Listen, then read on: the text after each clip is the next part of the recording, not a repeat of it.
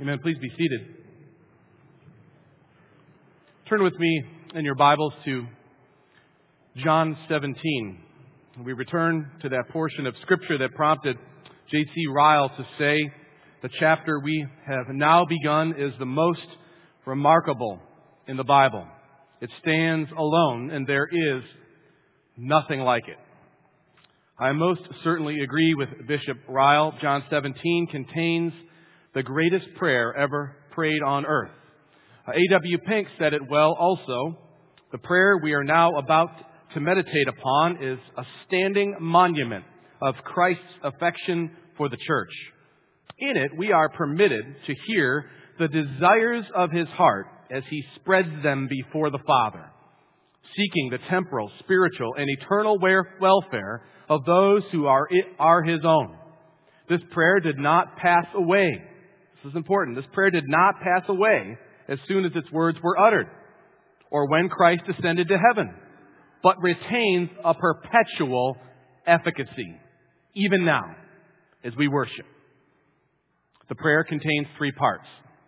The first part is the prayer of Christ for Himself or the glory of God. The second is the prayer of Christ for His disciples who would become apostles.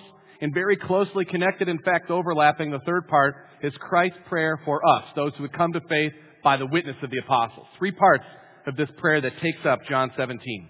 Today we study the first part, Christ's prayer for the glory of God. Hear God's word as I read John 17, 1 through 5. When Jesus had spoken these words, He lifted up His eyes to heaven and said, Father, the hour has come. Glorify your Son, that the Son may glorify you, since you have given Him authority over all flesh, to give eternal life to all whom you have given Him. And this is eternal life, that they know you, the only true God, and Jesus Christ, whom you have sent. I glorified you on earth, having accomplished the work that you gave me to do. And now, Father, glorify me in your own presence, with the glory that I had with you before the world existed. Let's pray. Father, we are overwhelmed by the power of this prayer, the words spoken by the Lord Jesus, and the fact that this prayer has a perpetual efficacy. It's still effective today, Lord, even as I pray. Lord, I ask that you would give your people here gathered an even more vivid picture of the Lord Jesus Christ, that they would be drawn into a love that is unfathomable before. Lord, that we would sense the security that comes from being yours. Yours who you have given to your Father or to your Son, faithfully kept us and given us back to you. Lord, thank you for this. In Christ's name we pray. Amen. I find it a joy to listen to mature believers pray. Older believers, those who have walked with the Lord for many years. Men of God, women of God, hearing them pray, listening to the specific way in which they pray, what they have learned over a lifetime of studying Scripture, living Scripture, being with the community of faith, having ups and downs, and then the way they pray, the choice they make in their words. I find great joy in listening to what they have to say. You know, the prayers of our elders every week are a great blessing to me. Because of the personal experience, the thought, and the biblical consideration these brothers use in crafting their prayers, going on our behalf before our Heavenly Father.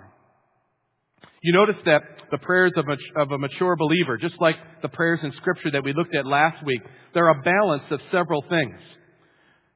It's their personal passion for a certain outcome that they bring before the Father. But there's also a sense in which they desire to be in accord with God's will. They have a desire, but they recognize that what's best would be God's will, maybe not their desire. And they pray in that light. And so they ultimately pray for the glory of God, whatever the outcome may be. In that, in effect, our will would be in accord with God's will and for His glory. Well, the perfect picture of this is in John 17.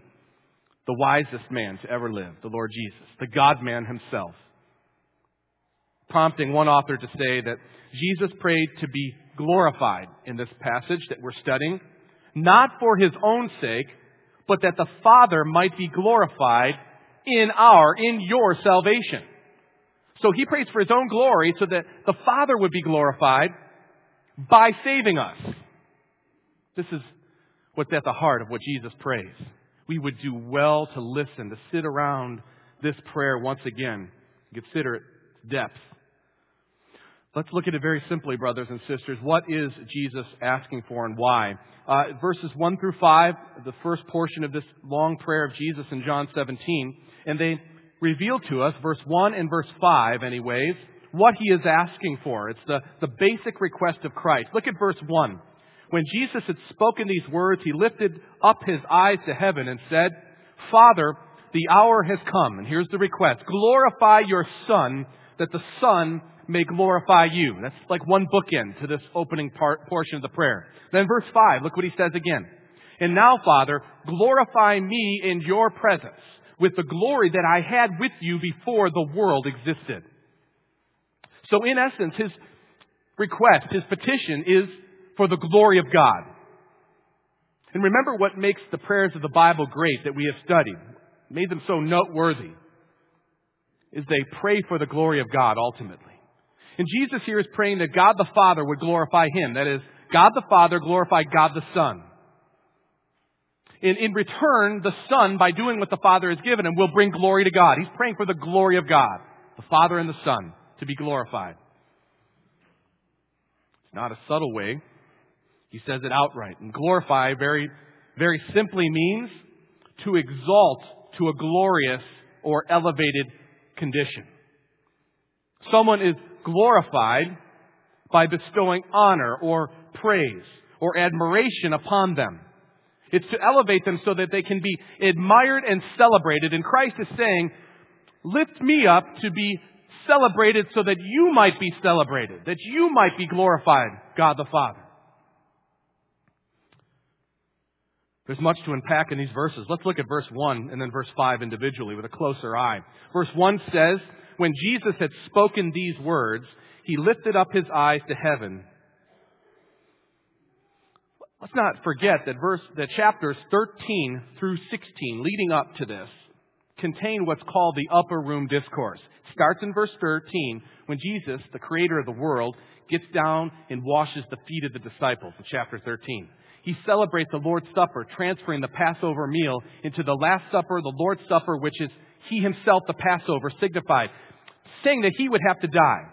Now, the brothers, the disciples, are a bit confused, no doubt. So he goes in chapter 14 through 16 and gives this discourse, this teaching that is supposed to help comfort them, knowing that he will leave soon. And it's some of the most profound, most comforting words. Listen to just a few highlights of chapters 14 through 16. Just listen as I read some. 14 verse 1. Let not your hearts be troubled. Believe in God, believe also in me. In my Father's house are many rooms. If it were not so, would I have not told you?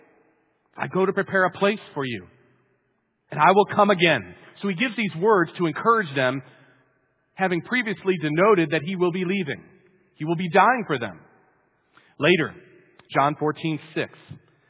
He said, I am the way, the truth, and the life. No one comes to the Father except through me, Jesus says. If you had known me, you had known my Father also. From now on, you do know him and have seen him. So he brings us into relationship. He reminds them that they don't have to be troubled because they know Jesus, so they know the Father. They're right with the Father. That's John 14, leading up to this prayer that we're studying. Later in John 14, verse 16, and I will ask the Father, and he will give you another helper to be with you forever, even the Spirit of truth, whom the world cannot receive, because it neither sees him nor knows him. You know him, for he dwells with you and will be with you.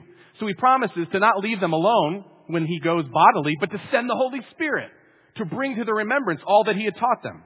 These are all words of comfort to the people of God who are scared at this moment. Jesus is going to leave us, they're thinking. But he continues in chapter 15 in this discourse. In the first verse, he says, I am the true vine, and my Father is the vine dresser. Verse 5 of chapter 15, I am the vine, you are the branches. Whoever abides in me and I in him, he it is that bears much fruit. For apart from me, you could do nothing. So stay close to me. I may be leaving bodily, but you could stay close to me because the Spirit of God will come. And you know me, now you know God. This is the teaching that precedes the prayer we're studying. Verse 12, chapter 15, this is my commandment, that you love one another as I have loved you. Greater love has no one than this, than someone lay his life down for his friends. When the Spirit of truth comes, Jesus says to them in that upper room, He will guide you into all the truth. For He will not speak on His own authority, but whatever He hears He will speak, and He will declare to you the things that are to come. Fear not, send in the Spirit. You have each other. I'll be with you. You'll be right with God. Be comforted, He says to them. And in chapter 16, just before we get to the prayer we're studying, in that day you will ask nothing of me. Truly, truly, I say to you, whatever you ask of the Father in my name, He will give to you. And so now you've asked nothing in my name. Ask and you will receive, that your joy may be full. So after this time of washing their feet, celebrating the Passover, claiming Himself to be the Passover, that'll lay His life down, He'll send the Spirit, they're still fearful. They're still in need of comfort. So then, it's in that light that in verse 1 it says that after saying these things, He lifts His eyes to heaven and prays. In the second part of verse 1, look there with me. Father, the hour has come. Glorify your Son, that the Son may glorify you. The hour has come. Now, this doesn't mean the next 60 minutes after He says this. But rather, we have now arrived at that long appointed time for something monumental to be accomplished. It is the hour, the complex of events that have been prophesied, that have been forecasted. Now, this is the time for them to begin. The hour has come. So the eons have been waiting. The prophecies have been speaking. For over 2,000 years, we have been waiting from the time of Abraham and the covenant and all that happened before him, the prophecy in Genesis that there would be one sent to crush the head of the serpent, Jesus Himself. All of it, the hour has come. Now it's come. I'm here. Now it is at hand. Glorify your Son, that the Son may glorify you. And how does this happen? Well, Jesus glorifies the Father by His perfect life in His death on the cross. Now, there's mutual glorification. The Father and the Son are both glorified by Jesus doing this. But primarily, Jesus brings glory to the Father because of the life He lives that God requires of Him. Requires of all of us, but we couldn't do. So when He does it, He brings glory to the Father by His life. Then when He goes to the cross, agreeing to take the cup of wrath to His own lips, to go to the cross, He brings glory to God by paying for the justice that had to be paid for, by meeting God's standard. He brings glory to God by His life and by His death. Well, how does the Father then glorify the Son? Well, He accepts the sacrifice and He raises Jesus again. See, the resurrection is a picture of God's acceptance of the sacrifice. So He glorifies the Son by raising Him. If He was a fraud, if He wasn't who He said He was, He would not be raised again. The resurrection makes all the difference because it shows the credibility of the Son's sacrifice.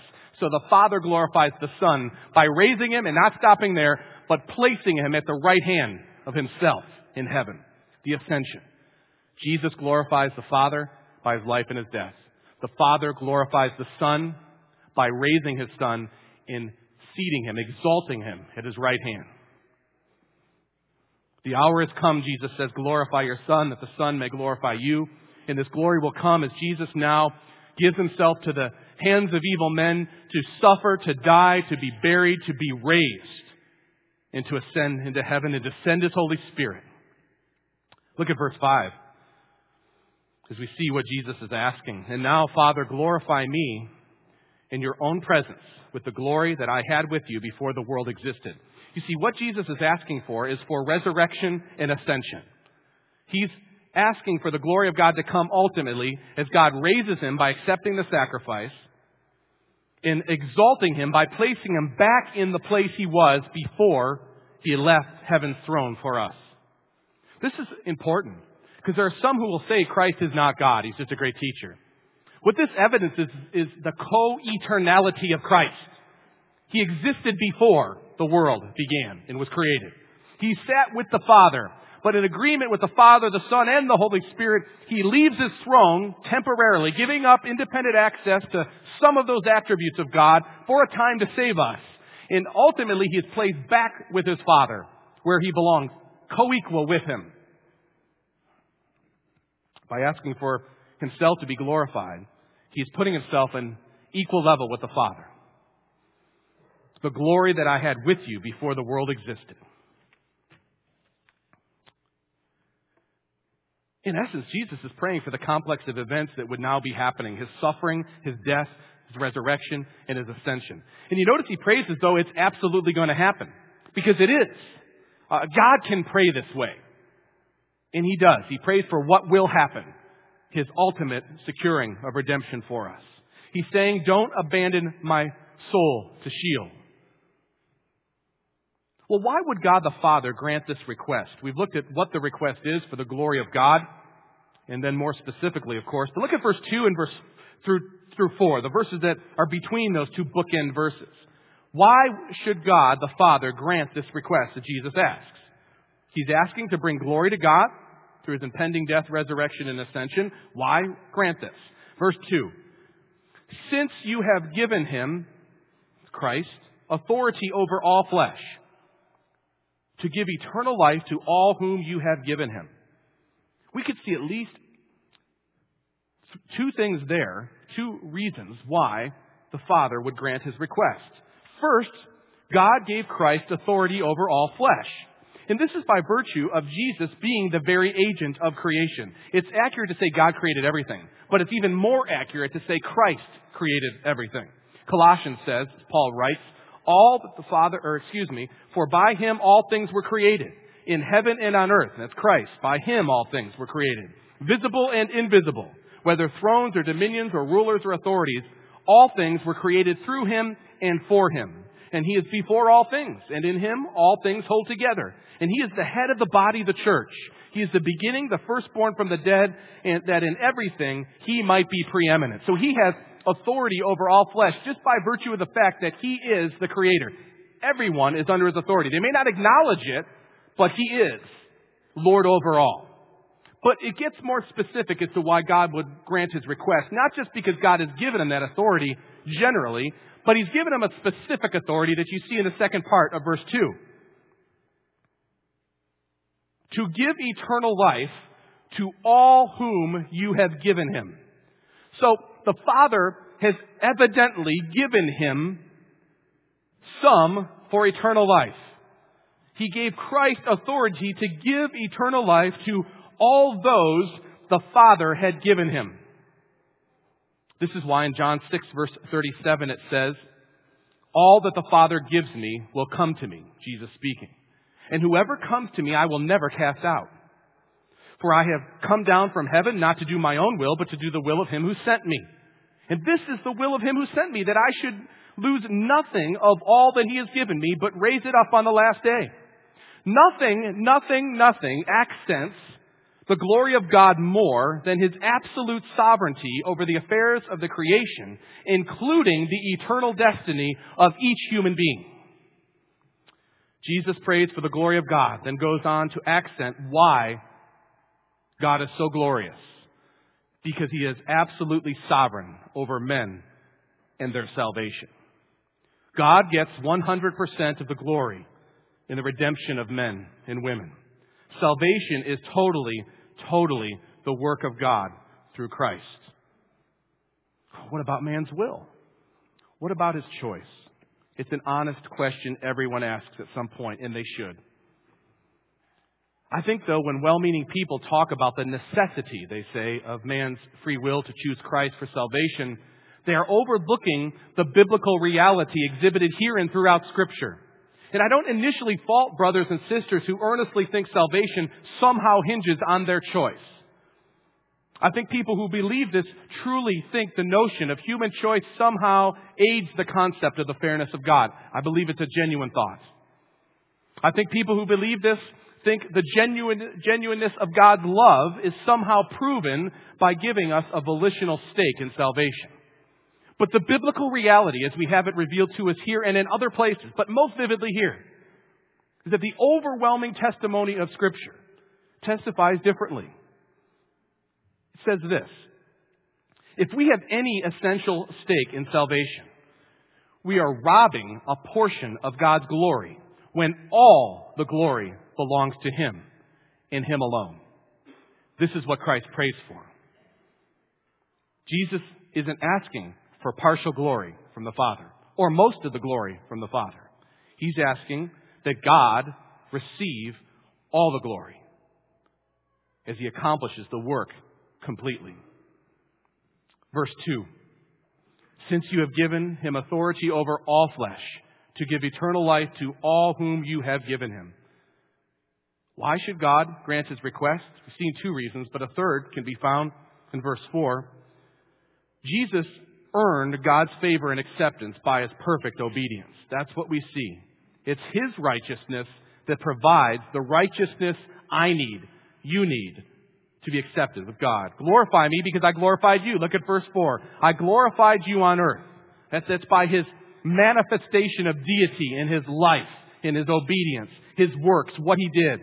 Verse 4, having accomplished the work that you gave me to do. His work was to do God's will, to obey Him perfectly, and in so doing, draw people to Himself, both then and then the people who would come after, those of us who read of His testimony now, by the ministry of the Holy Spirit testifying.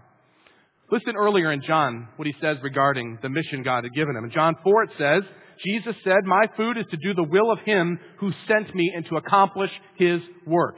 Later in John 6, I have come down from heaven, not to do my own will, but to do the will of the one who sent me. Luke 19 gives us insight, for the Son of Man came to seek and to save the lost. How does He seek and save? By providing the perfect sacrifice necessary to save those the Father had given Him. He finished the work. Now He would go to the cross. He prays for this as He goes to the cross. He is so certain of the accomplishment of God's will that He prays as if it has already been done. Well, let's ask the question. You know what He asked? Why would God grant it? Was His prayer answered? Emphatically, yes. Let me give you 4 ways in which it was answered. First, His death was 100% effective to save His people, and so it was glorious. He says, chapter later in John 18, verse 9, of those whom you have given me, I have not lost one. Later in Revelation, a reflection of the glory of Christ, no doubt. It says, then I looked and heard around the thrones, the living creatures and the elders, the voice of many angels numbering myriads of myriads and thousands, saying with a loud voice, worthy is the Lamb who was slain to receive power and wealth and wisdom and might and honor and glory and blessing.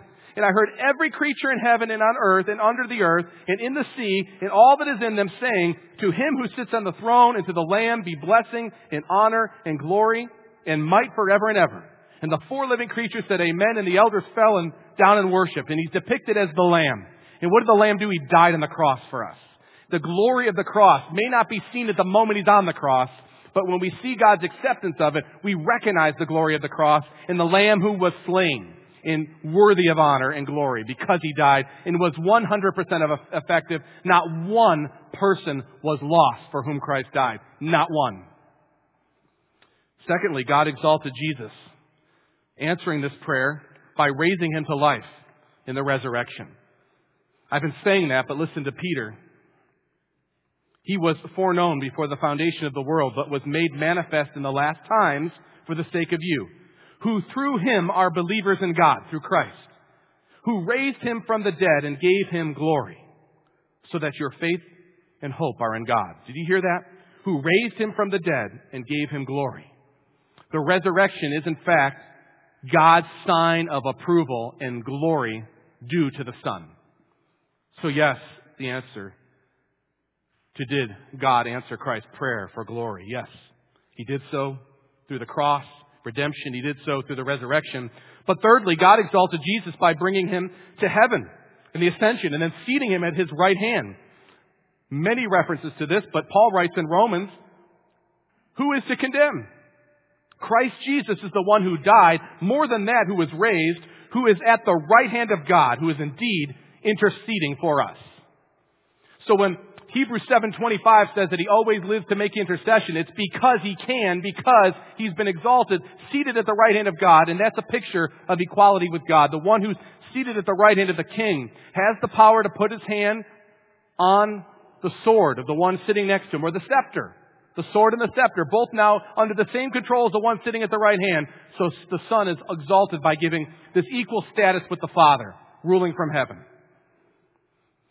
God exalted Jesus by bringing Him to heaven. He rules from there now and witnesses even us worshiping Him.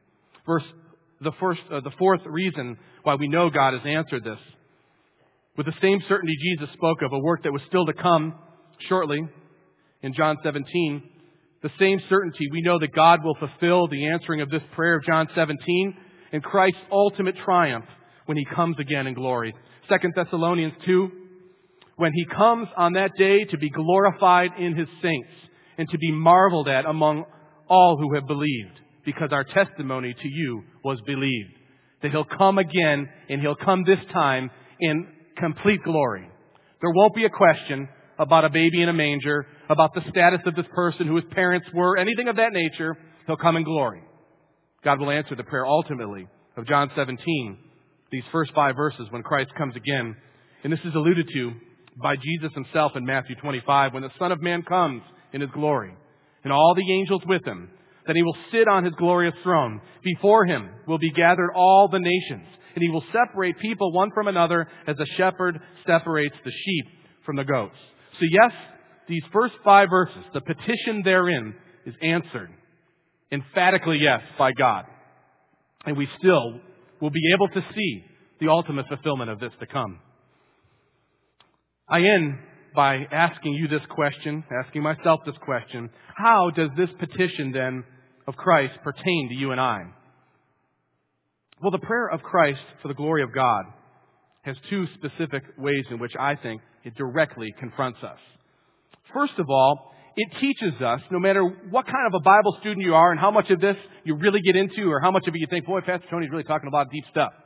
No matter where you are on that spectrum, it reveals a deep reality about your salvation that you can study from now until you die and not come to the end of it. And I would even submit, when you go to heaven, you'll still study the depths of the wisdom, the riches, and the knowledge of God in Christ Jesus.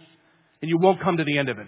Heaven will never be boring, because you will never come to the end of exhausting what there is to know about God, and even just particularly why He'd save us. So it reveals a deep reality about your salvation. You are a believer in God through Christ, entirely based on grace. You are a lover of God because of what Christ accomplished as ordained by God the Father.